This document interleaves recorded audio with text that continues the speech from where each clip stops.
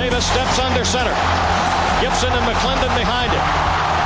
Davis with motion by Richard. Will give the ball to McClendon. He leaps. Oh, he doesn't get in. He fumbled the football. Carolina holds. The game is over. And Carolina has won the game. Finley to throw. Over the middle, intercepted. Woolfolk again. Woolfolk the other way. At the 30, the 40. Woolfolk to midfield. Miles Woolfolk with the pick. The Heels on the doorstep of an enormous victory. Left side of the line. Hood standing to Williams' right. Williams gonna throw. One-on-one. Davis has it. Touchdown. Carolina wins. Carolina is the Coastal Division champion. Bernard fields it at the 26. Heading to the far side. Gio at the 35. Gio, he's at the 50. No, he's not. Yes, he is. Gio is gonna take it for a touchdown. Are you kidding me? Connor Barth for the possible win. Snap, spot, kick away, high enough, long enough. It's good! It's good! Carolina has won the game on a 42-yard field goal by freshman Connor Barth. Good gosh, dirty! This is the Heel Tough Blog Podcast. Hey guys, and welcome to another edition of the Heel Tough Blog Podcast. It's Anthony Pagnotta with you guys as always. Zach Hubbard joining me tonight. We are going to be going through sort of a recruiting update. We'll be answering some true-false questions, and we'll also give you a couple other tidbits on the recruiting trail before we get out of here with the 40-yard dash, which does return. But before we get into that, I did want to say we want to say rest in peace to two big-time Tar Heel fans, two guys that were very, very supportive of everything that we did here at the Heel Tough Blog, of the Heel Tough Blog Podcast as well. Guys that ran some of the bigger groups and were involved in some of the bigger groups on Facebook as well, which is where we get a lot of our readers from, which is where we get a lot of our listeners from. Mike, many of you guys probably know him, Mr. Tar Heel Eagle. He passed away earlier today, is what the belief is. Unfortunately, I hate to say that he is gone. And same thing with John Tar Heel Lee, as you guys might remember him. John Lee, he was another guy that was big, a guy that I was friends with on social media. Same thing with Mike Eagle. Both guys, people that just did a great job of spreading, the Tar Heel joy and family mantra that we all have throughout the Tar Heel community in all of those Facebook groups. So we want to send our condolences to both of their families during this difficult time. It's definitely hard whenever you lose members of the Tar Heel family, even though we don't know these people in person. Unfortunately, I was never able to meet either of these people in person. It's definitely a very tight-knit community. So we wanted to make sure that we started the podcast by mentioning that. But we'll get into it. Opening drive, that also makes its return here tonight. And we'll start by talking about Trevion Green, who just committed to the Tar Heels earlier today.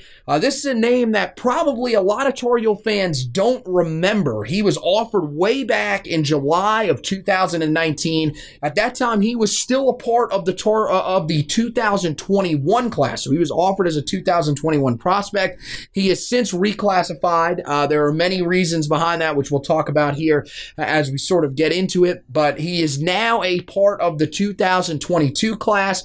And Zach, again, the Tar Heels go into the state of Virginia to get another commitment in the 2022 class. Now, 3 commitments in the class, all 3 of them from the state of Virginia. And that was one of the big things that we talked about on this podcast heading into this year, this cycle, that the Tar Heels had to be able to go into the state of Virginia. You didn't have to, end up winning the state or locking down the state, anything like that, but you needed to be able to make some really good headway in the state. And boy, the Tar Heels are doing more than just that out of the gate so far. Yeah, absolutely. And like we've mentioned, as compared to the in-state North Carolina recruiting class of 2021, 2022 is not quite as deep, not quite as many high-caliber blue chip 4 and 5-star or top 500, whatever metric you want to use there. It doesn't have as many of those guys for North Carolina to choose from, so they will have to go to some of their out-of-state areas, including the state of Virginia, where that's been a big one for North Carolina throughout the years, specifically under Mack Brown. And under this second Mack Brown tenure has been huge. And like you mentioned, the first 3 commits in the 2022 class are there from Virginia. So obviously North Carolina is already making a very, very big impact there and will continue to do so. Still quite a number of guys within Virginia, specifically that Tidewater area along the coast, that will be very, very tightly contested recruitments, but ones that North Carolina should be a big factor in. Now, moving on to Green in particular, you look sort of at his high school there in Life Christian Academy in Colonial Heights, Virginia, based on the 247 Sports Composite, comes out right at 506 nationally, so right around that top 500 sort of metric that we like to use a lot. Like you mentioned, was a 2021 guy, but reclassified to the 2022 class. In terms of his physical makeup, just a massive, massive prospect, listed officially as 6'7", 338. If you look at some of his highlights, some of the things that his high school has presented, they've even listed him as 6'8", 348, so even bigger than that. Just a massive, massive lineman, really, shows off his physicality and just the sheer fact that he's bigger than a lot of the kids that he's playing on his film. He's still learning how to use that to some extent and learning how to, use his body, learn sort of the intricacies of technique. But like a lot of people in football and college football love to say, you can't teach size. That's one of the biggest things here for him. If there's any concern that evaluators and staffs have had prior, it would be with the weight. Was at one point close to the 400 weight, had some bad weight gain throughout 2020, sort of due to the pandemic, due to not being able to practice and prep as much as he would in any normal year. But that weight has gone down to a more, manageable area, you would say. Tar Heels sort of re-engaged with him at that point, and we see today the fruits of that recruitment as he does commit to the Heels. Yeah, you mentioned the biggest thing when it comes to him and the talking point that I think is going to be around him going forward until he gets on campus, and then even after his time once he gets on campus, which is, weight was a problem for him at one point. This was a guy that at one point in his career at the high school level was a 6'8", 404-pound offensive guard. He put in a ton of work this offseason. I believe, as you mentioned, that was actually, believe it or not, earlier in 2020. And he, went through everything that he needed to in the offseason, got down to 368 was what he was listed on in his huddle film, which was put out shortly after their season concluded, which was a shortened season. They were one of the very few teams in the state of Virginia that was able to play this year, and that was because they went on the road, played a lot of out-of-state schools, and he was able to drop down to 368, and now is actually listed at 338, according to 247 Sports. Brian Doan, who works for 247 Sports, one of their best guys there, he actually did an interview with him where he said he was 331. That was put on the website and then maybe adjusted a little bit when they found out a little bit more information. But either way, this is a guy that has lost at near 70 pounds in pretty much under a year. So this is a guy that realized that, his recruitment was probably in a little bit of trouble. I think that was part of the reason that he did reclassify to the 2022 class, was to get, his size under control, everything like that. And you really got to hand it to him. He did a fantastic job. He he was grinding this entire offseason, one of the guys that probably worked the hardest in the nation without really being noticed. And yeah, I think the Tar Heel staff definitely took notice at the fact that he was working hard to get himself in shape. When you turn on the film for him, there's going to be some things that are probably going to be different the next time that we see him because, look, he's at 338 right now, could potentially lose more weight. We don't really know. We don't know if that's the goal that he was trying to reach, if there's maybe another goal that he's trying to get down to, whatever. Maybe the Tar Heel staff and Stacey Searles trying to get him down to a certain number. But this is a guy that probably is going to look a little more athletic when we see him the next time. But still, for his size, I turned on his film. I was kind of surprised. For a guy that was as big as he was, he could definitely move a lot better than a lot of people at that size would probably be able to. But the biggest thing, like you mentioned, is that he plays with as good of a physical edge as you're going to see. It makes sense because he was a guy that pretty much had to win with the size, but it's also, sometimes very easy where if you're a bigger guy, typically, bigger than the opponent that you're going to see on the other side, you really don't have to be overly physical. You don't have to use the hands as much. You really just use your size to drive guys to the ground. That's not what he does. He has very physical hands. He's a guy that can get ahead of steam, run a guy over in the open field. He likes to get to the second level. So he's not just a guy that's going to do the basics just to help you on the offensive line. That's what makes him such an intriguing prospect. And, I think that a lot of people are a little bit skeptical of why Carolina was taking him on. I saw some of the people questioning that. I think one of the big things to remember is, one, with Travion, there's a lot of upside here. This is a guy that you just don't really know a whole lot about because he's going to look completely different when we see him again. This is also a guy that is projecting to play inside. Do not read into the fact that it says he's an offensive tackle. Everything that you see from him on film is an offensive guard. So unless something is going to change between now and then, he is probably going to be an offensive guard at the next level, which is something that Carolina could definitely use.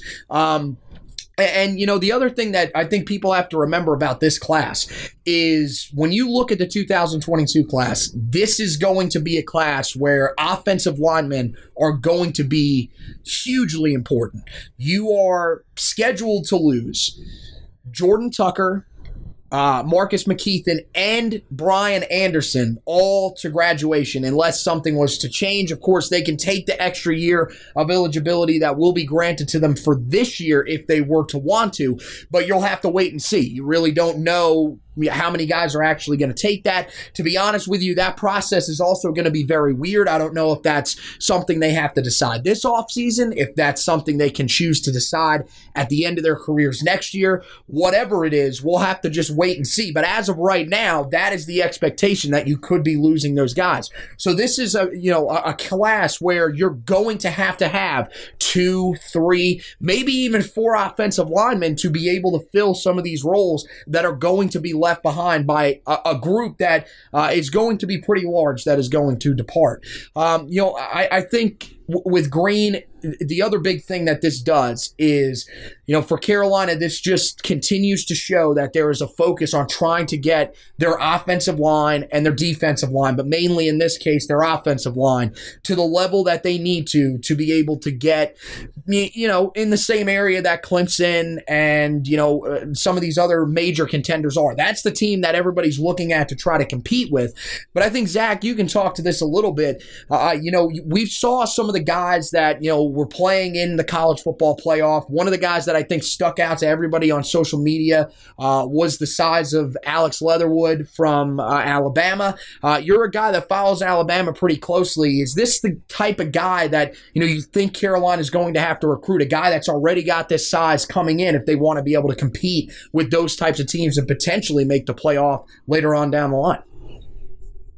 I think so, yeah. I think moving forward, and it's been mentioned not only in the recruiting aspect, but the team aspect, that offensive line is to some extent underrated, in my opinion, and it's a really, really big part. You mentioned Alex Leatherwood is one playoff offensive lineman, but you look at the other playoff game between Ohio State and Clemson, you look at what Ohio State on the defensive side of the ball was able to do to Clemson's offensive line. Really, put pressure on a guy like Trevor Lawrence, well-regarded, high-quality quarterback, was able to put pressure and make him ineffective. So to play at that high level where you're going to have these, really, really aggressive, strong, elite defensive lines, which, of course, North Carolina wants to build one of those as well.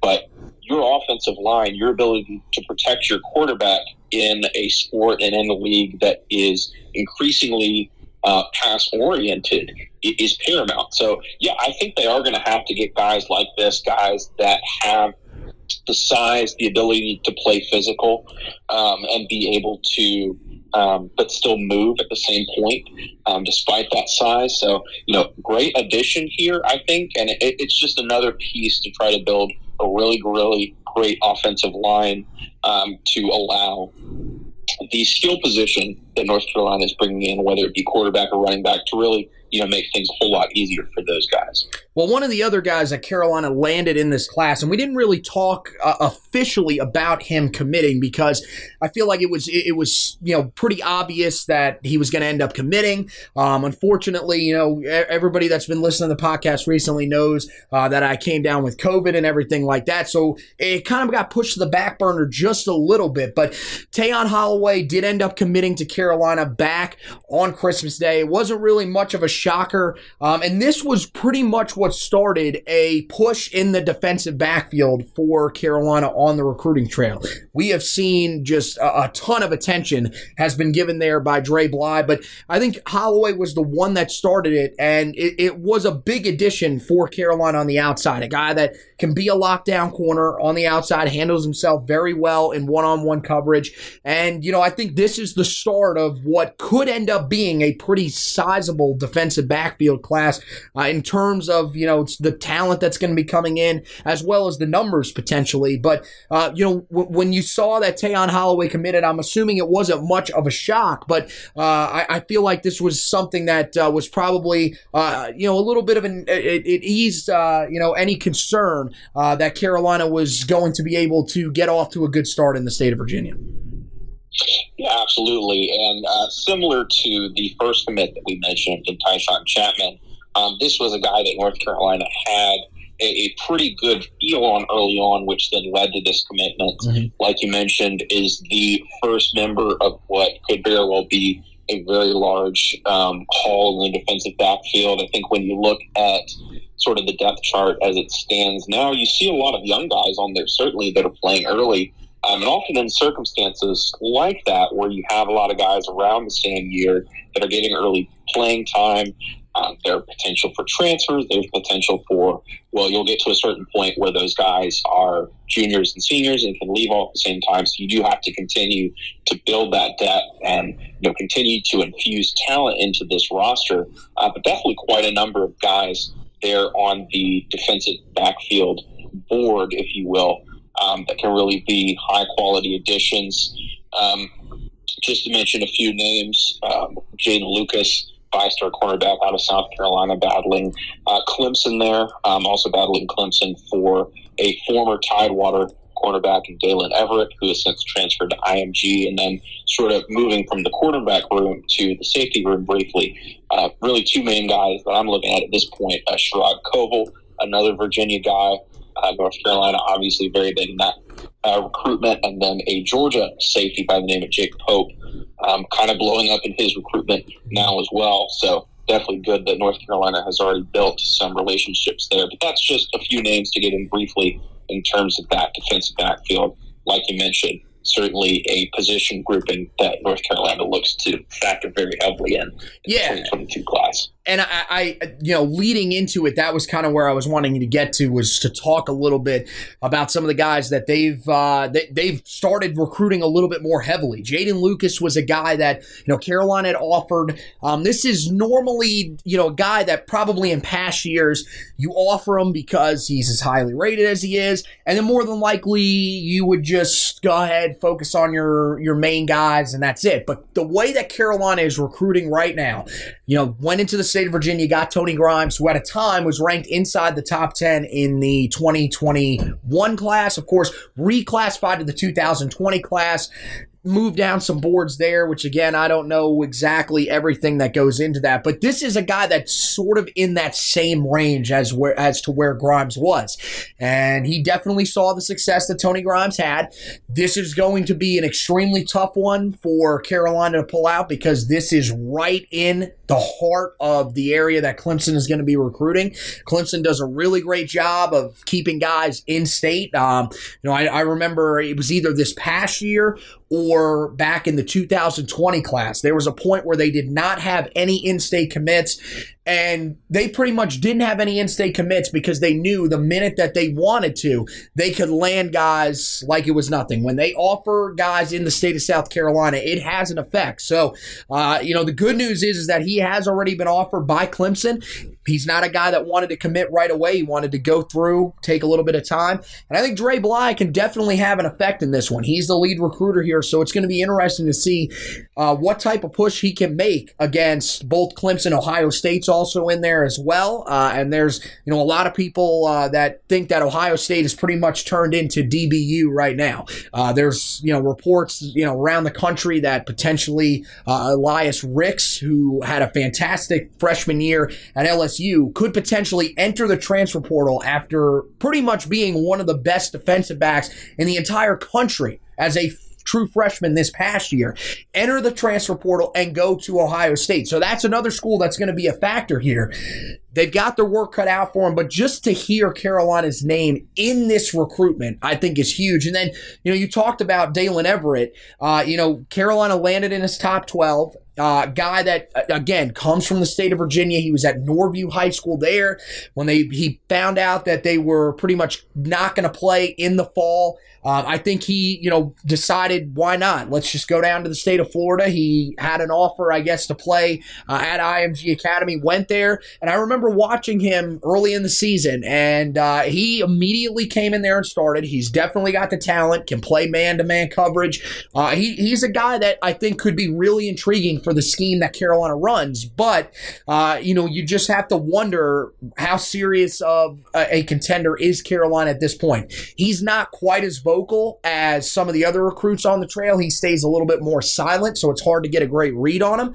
But this is a guy that at IMG Academy, you are going to constantly see recruiters from all over. Now, granted, they're not allowed on campus this year with everything that's going on, but this is a school nationally that's pretty much as well tied to universities as any out there. So it'll be really interesting to see what Carolina does here. I think, Holloway at the time, people were looking and saying, wow, Carolina's got a big name here. This is probably their headliner in the defensive backfield for this class.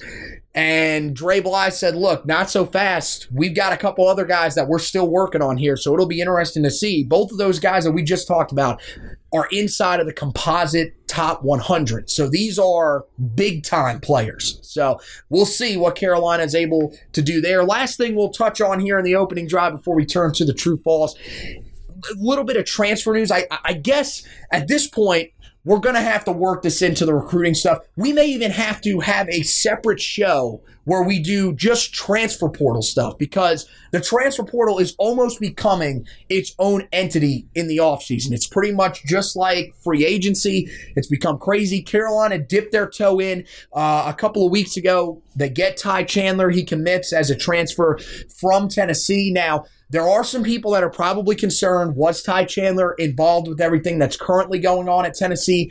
As of right now, the belief from a lot of people is that it's a no. He arrived there before Jeremy Pruitt took over as head coach. He was recruited by the prior staff under Butch Jones. So there is no real concern, it doesn't seem, on the surface. Again, that is not going off of any insider information or anything like that. We truly have no idea, but it doesn't seem like that's really a concern. On the field, this is a pretty big get for the Tar Heels because there is going to be a bit of a drop-off in the backfield regardless of if they got Chandler or not, with the fact that you're losing Michael Carter, you're losing Javonte Williams. arguably the best running back tandem in program history. Getting a veteran like Ty Chandler, who has played in the very physical SEC, he's a guy that, has really good speed, great vision in the open field. There's a lot of things to like about him. So, Zach, I know you being an SEC guy, you're a guy that definitely keeps an eye on the SEC and tries to keep yourself in the loop with everything that's going on there. What did you think about the Tar Heels landing Ty Chandler, a guy that, made a pretty decent name for himself at his time at Tennessee in the conference? Yeah, absolutely. And you look at Tennessee, just to speak briefly on them as a program over the past few years, as he's been a running back.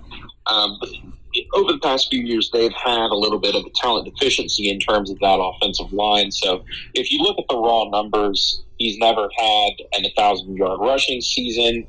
That might be, a hesitation to some people, but he is a very good running back, very solid, very fundamentally sound, even a good receiver with his hands, with the football in his hands, so to speak. So I think he's definitely a high-quality prospect. Certainly, it's going to be hard to replicate what Michael Carter and Javonte Williams did this past year, but it's hard to go wrong when you have a guy that has a ton of Power 5 starting experience in a football league that is very physical in the SEC, regularly playing defenses that produce NFL draft picks like Florida, like Georgia, like Alabama, Auburn, LSU, teams along those lines. So he's definitely played good defenses.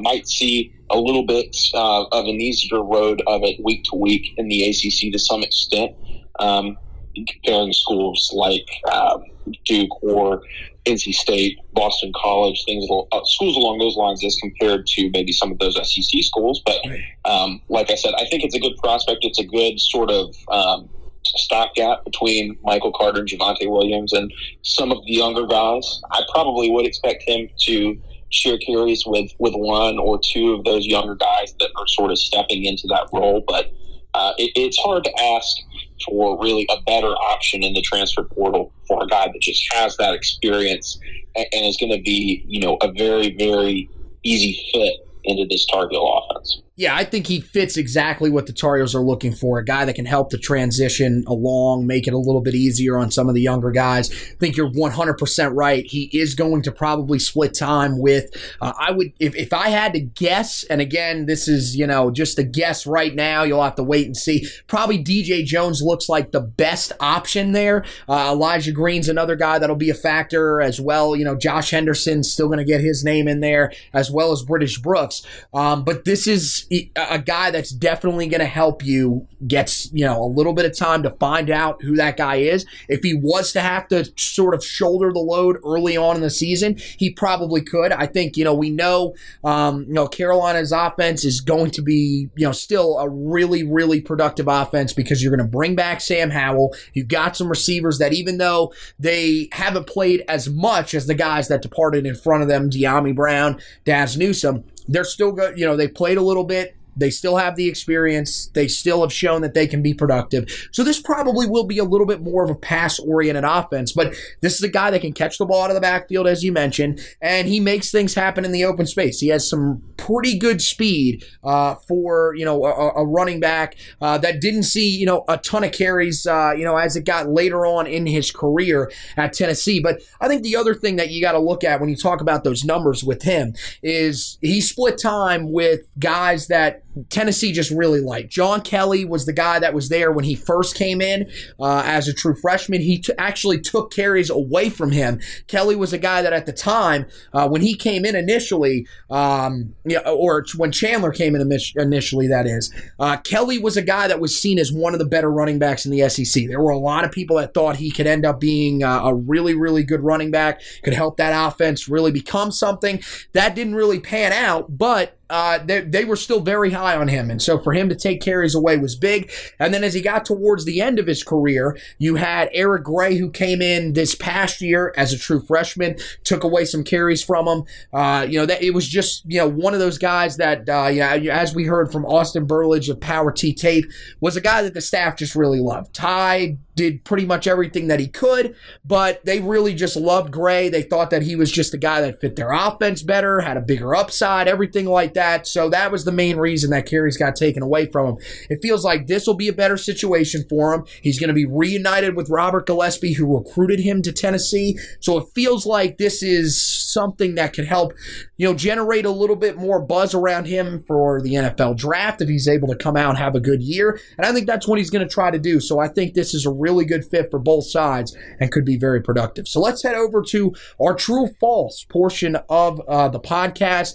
We're going to have a couple of things that we'll throw out there. I'll ask Zach first, then I'll give my opinion on it as to whether or not it is true or false. Of course, we'd love to hear your opinions on that as well in the comment section if you want to leave that for us. And first, Zach, the first one that I have is of the 12 early enrollees that just signed a little over a week ago now, they were just brought onto campus. At least one will be a starter at the beginning of 2021. Do you think that's true or false? I think that is more likely than not false, and let me explain why. I think if you look through the roster as it stands right now and compare it to the guys that you're bringing in as early enrollees, a lot of these positions already have either established starters or sort of upperclassmen that can take that role. I mean, just to go down the list, quarterback is obviously handled with Sam Howell, so Drake May is unlikely to start. Offensive line returns all its starters, so that cuts out Diego Pounds. And then running back obviously just brought in Ty Chandler and has some other guys there. So you have Caleb Hood. Moving forward from there, I mean, you look at the 3 wide receivers that were brought in, there would be some, reps there that could be distributed with De'Ami Brown and Daz Newsome moving on. But we do see some guys sort of there on the roster already, Josh Downs, Emory Simmons, Chauncey Brown, that are more likely to take a lot of those reps alongside Bo Corrales and Antoine Green. So probably not a starter there at wide receiver in that end, not a tight end signee that enrolled early. So unfortunately, Bryson Nesbitt, more likely than not, would not be that guy. Linebacker could be interesting, seeing what Power Echols and Ra Dilworth do there. Mm-hmm. Of course, you have Jeremiah Gimmel sort of slotted in there. We did see a lot from Eugene Asante in the bowl game. That might be a position of interest with the defensive backfield, having DeAndre Boykins and Dontavius Nash. You never know. Maybe in the nickel package or dime package, maybe one of those guys could get in there. I probably would project that. Right. And then moving on to the last position, this is probably the one that I would be the most, if I had to bet on one of the positions, I think it might be the defensive line, just because of how high I am on the 2 early enrollees in Jahvaree Ritzie and Keyshawn Silver.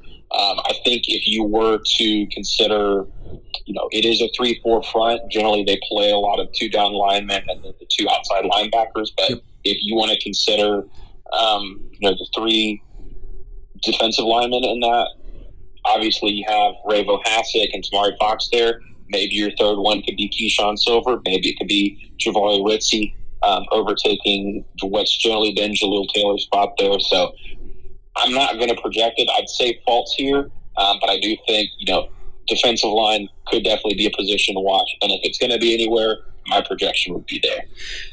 Okay, that's definitely interesting. I am going to take a risk here. I'm going to say true. I think that if I'm looking at an area, I think, for you, that's really interesting that you say defensive line.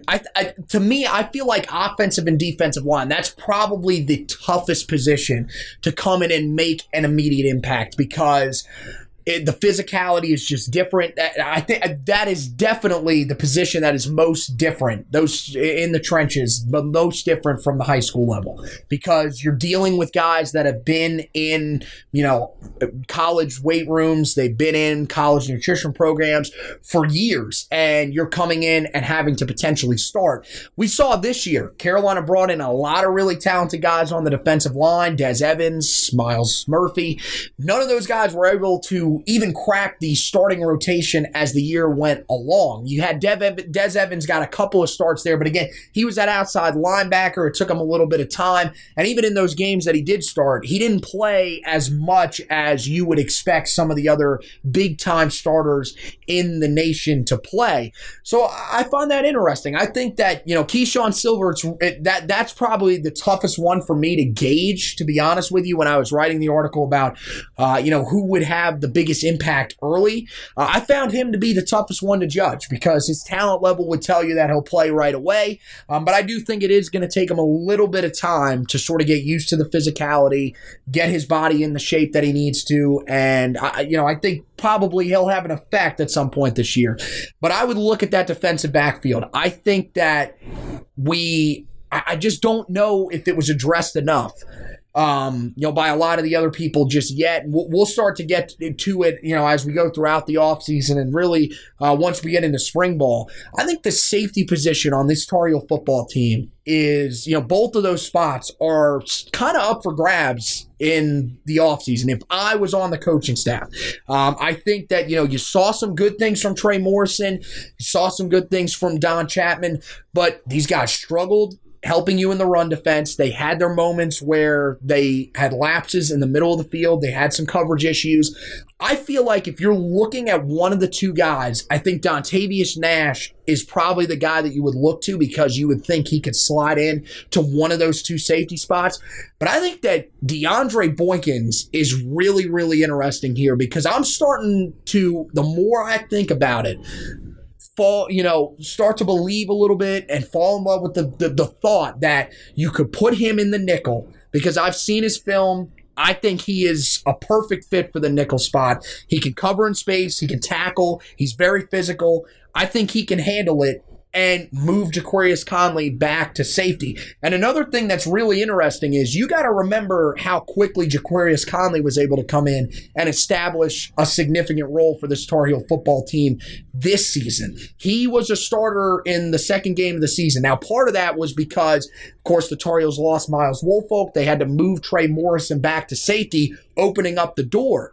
But with an entire offseason, one that's going to be probably a lot more normal, you would expect that as of right now, they're going to have at least some sort of spring ball. Maybe they don't play the spring game. Maybe they don't have as many scrimmages, but they will probably have a little bit more normal of an offseason. I think that opens the door for him to have success. And linebacker, like you said, I think is also interesting. I feel like, if you're Ra Dilworth, if you're Power Eccles, you saw what Eugene Asante did in the bowl game. If you were thinking that you were going to come in and start, that might have, put a little bit of a damper on your thoughts. But I still think that both of those guys are going to come in. They're going to have a chance to be productive, especially Ra Dilworth, the guy that I think fits this defense really, really well. As athletic as Eugene Asante is, I feel like Dilworth is more athletic. He's a guy that is a better cover guy. I think, Asante is a good cover guy. I think that Dilworth's a guy that if you needed him to play safety in a pinch, probably has the coverage skill set to play safety. And that's what you're looking for in this Jay Bateman defense. So keep an eye on him going forward. And then Caleb Hood, I think, is also interesting. But with, Ty Chandler, some of the other options in place, we'll see, just how much of an impact he is able to have out of the gate. How about this one, Zach? This is a guy that we talked about a little bit back in the 2021 class. A guy that now is newly back on the market. Do you think the Tar Heels will pursue newly decommitted 2021 offensive tackle Colby Smith? You think that statement is true or false? I think that is true. Now, to what extent, I can't say how I guess heavily they would pursue him, and also what his interest would be. Obviously was very interested in the Tar Heels early on, but with all that's been going on with Tennessee, you've seen a lot of transfers, you've seen guys decommit. Luckily, he did not sign in December, so still kind of on the open market, has decommitted. If they were to push that forward, were to seek to get him back on, I think that they could. I think that they most likely have the scholarships available it might make it a little bit easier. You might not have to take as many guys in 2022. You're able to bring another lineman in the 2021 class if you don't feel great about the guys that you have on your radar in 2022. But I think that the Tar Heels have a good deal of options there in terms of what they can do. But I do believe that they will at least, see the interest there, gauge the interest, and then make a decision. So I'd say true. I say they recruit him. I'm going to go with false, but I do think that there is a factor that plays into this a little bit, which is where does Carolina feel that they are at with one of their biggest targets at the offensive tackle position in the 22 class, Zach Rice. If they feel like they're in a good enough spot with him, you would probably lean no here, because I feel like when you look at the 21 class, Smith's spot has been filled. That was pretty much once Smith showed that he wasn't interested. A couple other guys also went elsewhere. That was when Carolina opened the door for Diego Pounds. They brought him in, and of course, as we know, he's now an early enrollee. You still have Eli Sutton, of course, who will join the team in the summer. So I think that Carolina is probably full in the offensive line class for this year. Another thing that sort of signifies that is the fact that when they landed Diego Pounds, they have pretty much immediately backed off Yusuf McHerbal, who, of course, ended up going to Florida. So I think that's, something that you have to look at. I think that, if Carolina feels like they're in a good spot with Rice, they probably won't pursue. But if for some reason they feel like Rice is leaning towards Ohio State, leaning towards possibly Clemson if he can get the offer, you never really know. But I think as of right now, I would have to say false. Here's our next one. Tar Heels are a serious contender for 2022 quarterback Cade Klubnik out of the state of Texas. You think that's true or false, Zach? I think it depends on what you consider a major contender.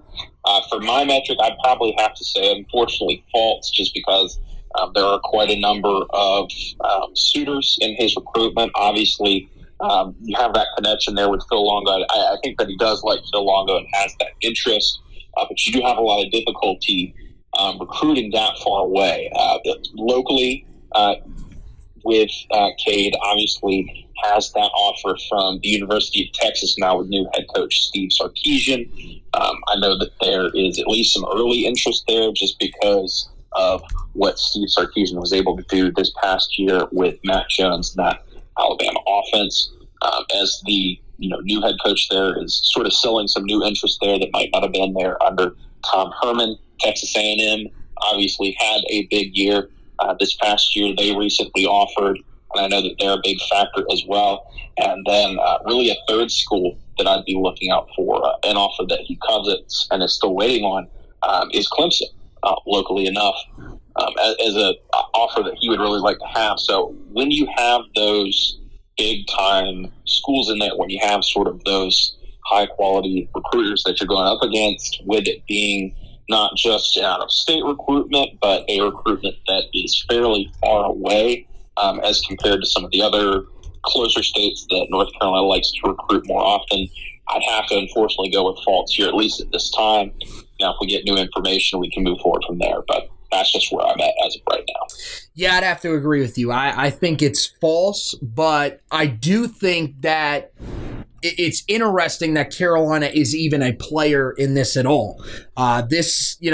Again, when Mac Brown and his staff initially came in, of course, they got a commitment from Malik Hornsby. That was backed off of almost immediately. That was pretty much less than a 1-month commitment. Of course, they got Jacoby Criswell, who they thought fit their offense a little bit better. But at the same time, that, like you mentioned, it's going to be really tough going into the state of Texas normally to get recruits, because you've got heavy hitters like Texas. Even though we know that Texas is, one of the consistent running jokes in college football. Are they back? Are they not? They're still a team that recruits extremely well. With Sarkisian coming in there, this offseason is going to have a lot of hype around it because of how much success he had at Alabama. And if he can have more success there in the near future, you would expect that they will probably be one of the best recruiting teams in college football once again. Texas A&M is still there. Even in recent years, now again, it's probably going to take them a little bit of time to build back up, similar to potentially what we're going to see at Texas.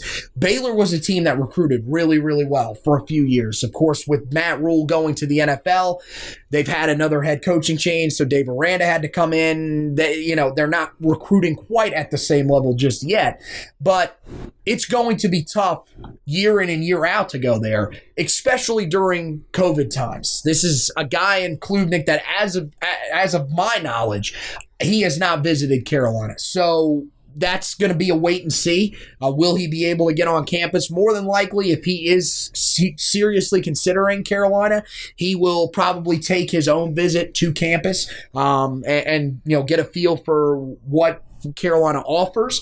But yeah, I would agree with you right now. I would have to say false because of some of those teams in state. Auburn, another team that's a really big player for him. You mentioned Clemson, extremely coveted offer, and why wouldn't it be?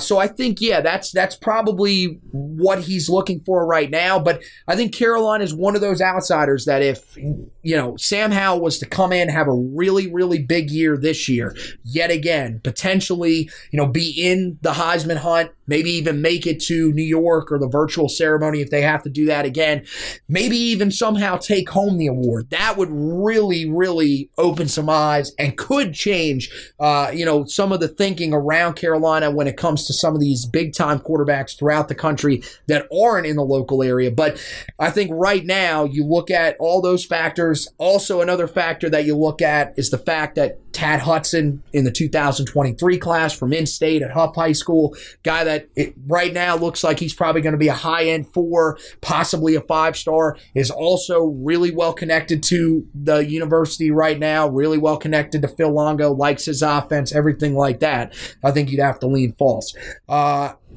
Second to last one here that we'll go with, Tar Heels' most important target in the 2022 class is Travis Shaw, the defensive tackle out of Grimsley High School in Greensboro. Do you think that's a true or false statement, Zach? I think that I might have to go true there. I sort of went back and forth in terms of a positional need. I might have to argue that getting some high-quality running backs in the 2022 class is important.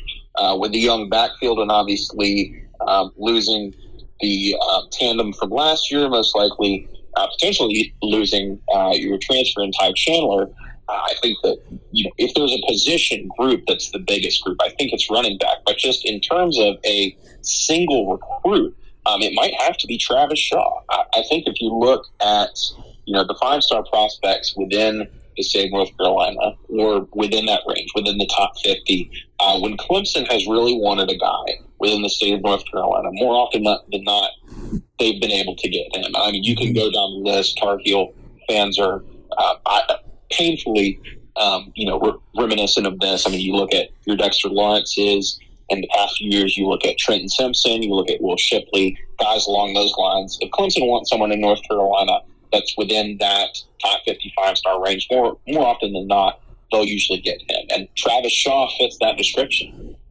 Very, very elite defensive lineman, currently rated number 7 in the country in the 2022 class, but has a lot of respect for North Carolina as well. So when you have these opportunities to potentially go head-to-head with Clemson and win one of those battles, it may not seem like it really means that much, but it would, at least for people that follow recruitment such as this, it would be a big, almost watershed moment. Not only, sort of solidifying that North Carolina, as we know, is a heavy hitter in the recruiting battles, but that they can go up against Clemson and win these battles head-to-head.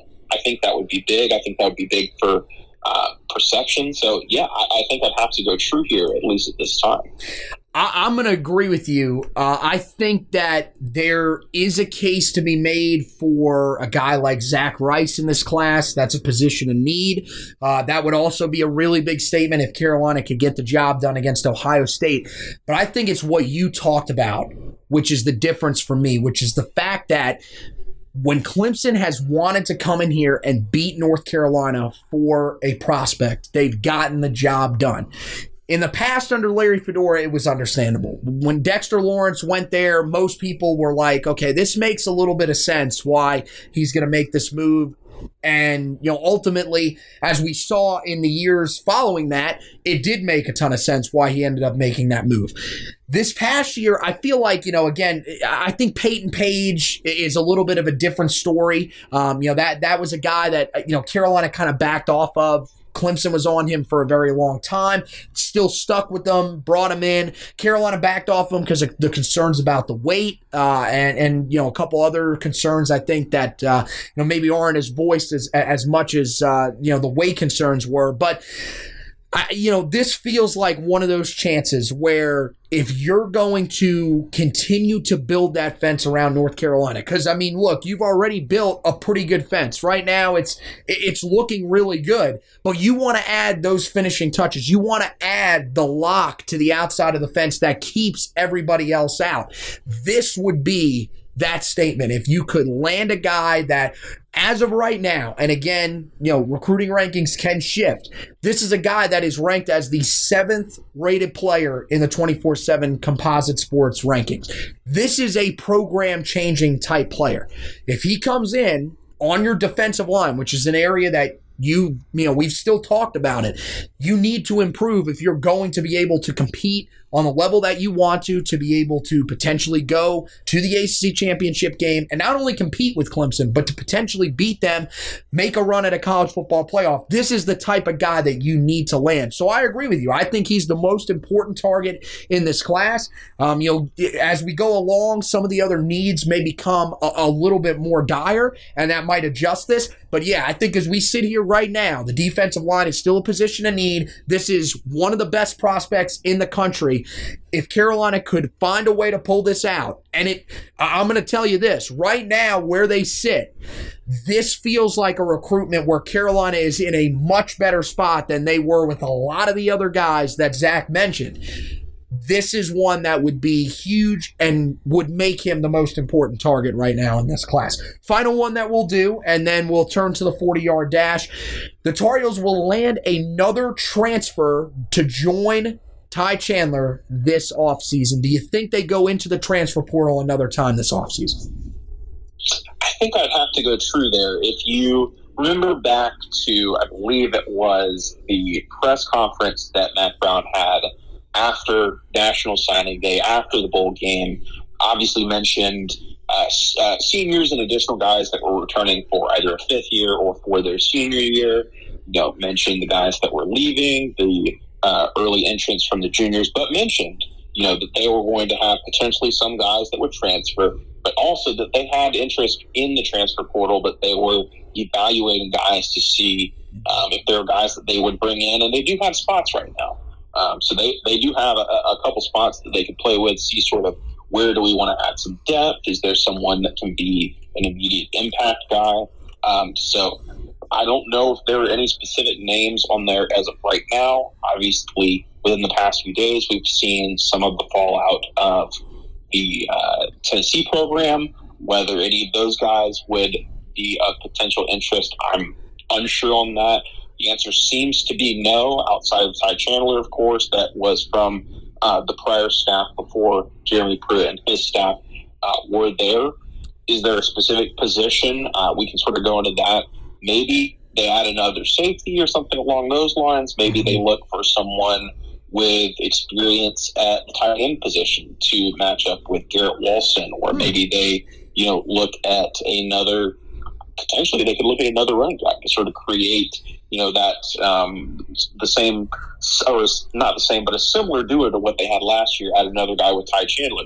It's a possibility. I think that when you look at the Tar Heel roster as a whole, they do have those few spots. But if you look at where most of the talent is, at least in consideration, because this is still on paper, it's with those younger classes. It's with your incoming freshmen, the past year's freshmen as well, which would be either redshirt freshmen or sophomores in our consideration, or this past year's sophomores. That's kind of where you're seeing your talent right now. So maybe they just ride with the roster they have. Maybe they go get someone experienced. I don't really know. It's hard to say as of right now. If I had to put a statement out there, I think they get at least one more guy in the transfer portal. Yeah, I'm going to go true too, and I think it's mainly because we've seen the type of talent that has entered the transfer portal so far, there probably will eventually be another name that will be enticing enough to this staff to go out and try to add to this team.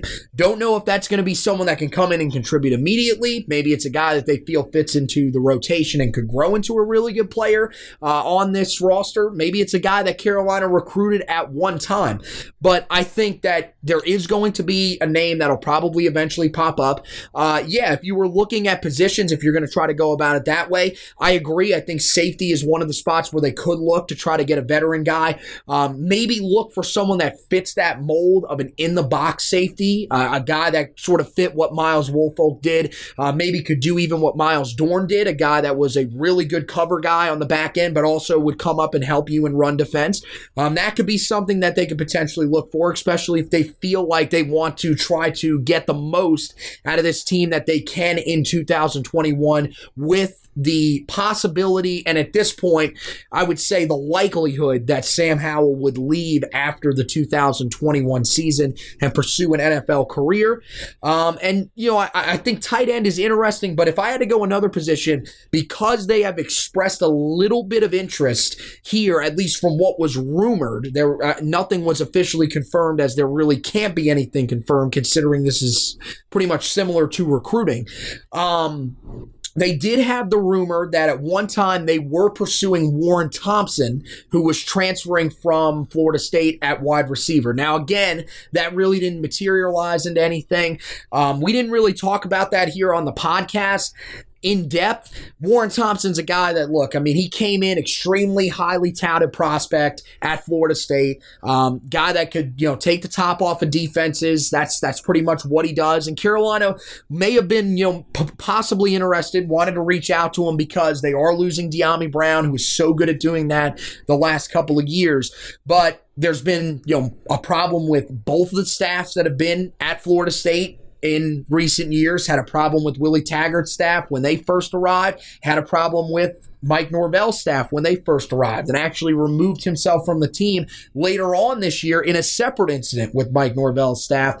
At this point, you just have to wonder if it's really worth it. But I think if there was a good enough wide receiver to enter the transfer portal, Carolina would definitely look there. I know that they probably feel confident in what's being brought to the table. I think Beau Corrales is a guy that's set up for a really big year this year. I think Joffrey Brown, Josh Downs, both have a chance to be breakout players. Don't sleep on Emery Simmons either. A couple of the freshmen coming in are extremely talented. But I do think that they might add another guy in there if he is talented enough in their mind and fits their offense enough to make sense there. One guy that I do want to talk about here really quickly before we move on to the 40-yard dash that some people may have saw enter the transfer portal and you thought in your mind maybe Carolina pursues.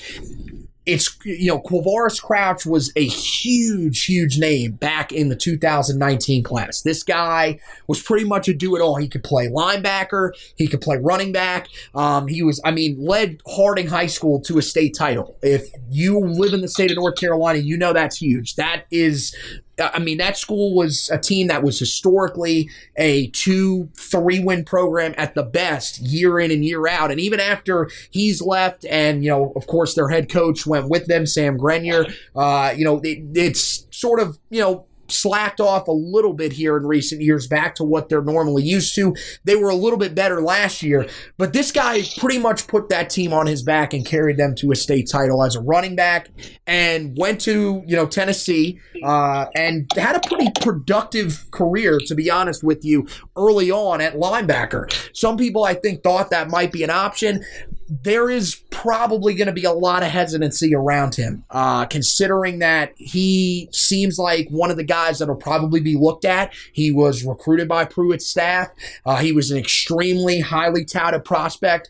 I believe he finished as a high 4-star, if I'm remembering that correctly. I'm going to look it up here as we're talking. But he was right on the precipice of being a 5-star prospect. This guy, this was big time. This was one that if Carolina would have somehow been able to pull off, it would have just been a miracle. But I think that as of right now, Carolina would probably stay away knowing that there is more than likely going to be some investigating around him, considering how big of a prospect he was. He was actually, he did finish up as a high-end 4-star.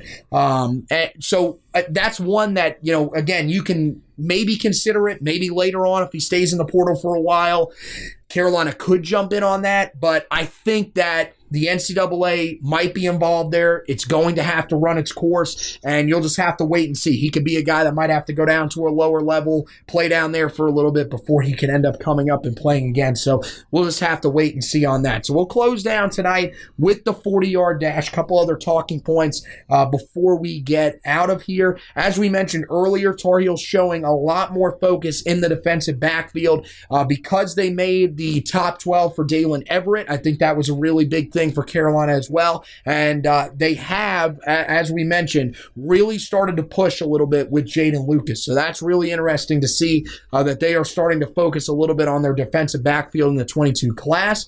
Tar Heels were left out of 2022 5-star inside linebacker Sean Murphy's top 8. Definitely stings a little bit. He was a guy from the state of Virginia. That would have been, another really big win for Carolina in that state. But to be really honest with you, it didn't really feel like Carolina had much of a shot there, really, from the beginning. Wasn't a guy that posted a lot about Carolina, was relatively active on social media, seemed to be connected to some other schools a little bit better, so he's out of the focus. I think the main thing that this does for Carolina, the main thing that should be focused on now at that position going forward is going to be an in-state guy in Xavier Simmons, another 4-star guy, really talented player. A little bit raw from watching his film. A guy that just plays off of instinct, which I think fits very, very well with what Carolina wants to do. So it'll be interesting to see, if they maybe turn up the heat a little bit with him going forward. Tar Heels did land in the top 15 for 2022 4-star defensive end Dante Anderson, though. Again, not really narrowing his list down that much, but Carolina's still alive for him.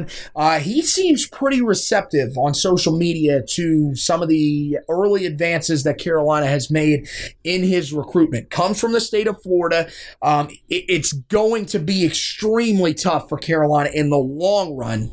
Anything's really possible. We saw, of course, Carolina went down into the southern part of Florida and was in talks with potentially flipping Andres Borregales. There's a lot of stuff that goes into his recruitment besides the fact that, he goes to high school right outside of Homestead, Miami. His brother also played for them this year. So I don't think you should be totally discouraged by the fact that, you remember that from this past year. But this is a guy that is in the southern part of Florida. He plays at Homestead High School, which is right outside of Miami. So they're going to be the heavy favorites there. Florida will also factor in here. Same thing with Florida State, potentially. So Carolina, to be in there, it's a good sign. They might have a fighting chance, but it's one that we'll have to keep an eye on going forward. And then we'll wrap it up with this. Malachi Hamrick announced that he will be moving up his commitment date. It will now be February 26th. This is going to be pretty much the next big one to mark on your calendar after today. Travion Greens kind of came out of nowhere. This one will not. This is one that is going to be pretty highly talked about leading up. As of right now, pretty much looks like it's going to be the Tar Heels against Ohio State. Can they pull out the victory here? Remember that Malachi is a guy that nearly committed to Carolina on the spot when they offered, but Ohio State has made up some decent progress. They have given themselves a fighting chance, and they continue to show that, with them making the national championship, they put some really, really talented defensive linemen in the NFL. Not only, just throughout the years they put them in there, but they have also had guys that have been highly, highly drafted. I think that's the reason that they've got a fighting chance in that one, and we'll see if Carolina is able to pull out that victory. So make sure you mark that date down on your calendar. So that'll wrap it up for this edition of the Heel Tough Blog podcast. Again, want to make sure you guys know, head over to the website, check it out, HeelToughBlog.com. Great stuff up there. You got, of course, Trevion Green's commitment article that you guys can make sure you go and read a little bit more, in depth. We break down a little bit more of his game in that article, so you guys can go ahead and check that out, as well as some other really interesting stuff that we've put up over the past couple of weeks. There's been an article that went up about, the impacts of the early enrollees. We rank them from 12 to 1, least impactful in our mind to most impactful, just based on a ton of different factors. Talent is considered in there. But mainly it's an outlook in the position. As I talked about a little bit earlier, the fact that offensive and defensive linemen, it takes them a little bit of time to adjust the physicality of the game. So we rank them 12 to 1. That's a really interesting article that you guys can go back and check out, as well as a couple other articles that are up on the website. Weekly Storylines is returning. That'll be our way of keeping you up to date on some of the stuff that's going on in the offseason. It'll mostly be focused on some of those smaller storylines that don't get their own articles. So that'll be cool to bring that back, so you guys can follow that in the offseason as well. And then, of course, we've got basketball coverage on the website. The Tar Heels, again, another pretty solid win last night against Wake Forest after dropping one over the weekend to Florida State, one that I think, everybody can kind of agree was sort of expected. Still saw some really good things. It feels like this Tar Heel team is maybe settling into a little bit of a groove, getting themselves on track. So make sure you keep up with everything Tar Heel basketball on the website as well. And then, of course, we are going to bring back our light coverage of baseball. It won't be as in-depth as the other two sports, but it will still be there for you guys to check out. For the podcast, make sure that you guys like and follow the Facebook page. That will tell you whenever we are putting out a new edition of the podcast. It will tell you that we are premiering a video. You guys can check that out. Again, we're not going to be on camera as much in the offseason as we are in the regular season, but we still will have moments where we will get on camera to be able to talk about some of the storylines in the offseason. If there's a fun edition of the podcast that we're throwing together as well, which there will be some of those in the offseason that we're going to do, we'll also do those on camera, but you'll be able to watch the waveforms, everything like that, if that's the way that you like listening to it, or you can continue to listen to it on any of the major podcast platforms. For those who have stuck with us through them, make sure that you rate, review, and subscribe to the podcast wherever you listen to the podcast at, whether it's Apple Podcasts, Google Podcasts, Spotify, Spreaker, iHeartRadio, any of those. You can do all that stuff there. When you rate and review, it moves us up some of those rankings so that people that haven't found the podcast just yet but are really wanting to be locked in on Tar Heel football can do so. And when you subscribe, every edition of the podcast goes into your podcast feed so that you don't miss any of the great editions that we're going to have coming up in the offseason, and you won't miss any of the editions that we have had in the past. Jones Angel, that's a great interview that you guys can go and listen to. Jones was with us for about 30 minutes. That was fantastic talking to him. We had Lee Pace on just before him as well. So there are plenty of guys that you can go back and listen to us talking to. We're going to have some more coming up in the offseason as we go through, and eventually we're also going to try to get some more former Tar Heels that we didn't have on last offseason, maybe try to get them on this season as we head into the summer months. So I want to thank Zach for hosting with me tonight. I want to thank you guys for watching and listening, and as always, go Tar Heels!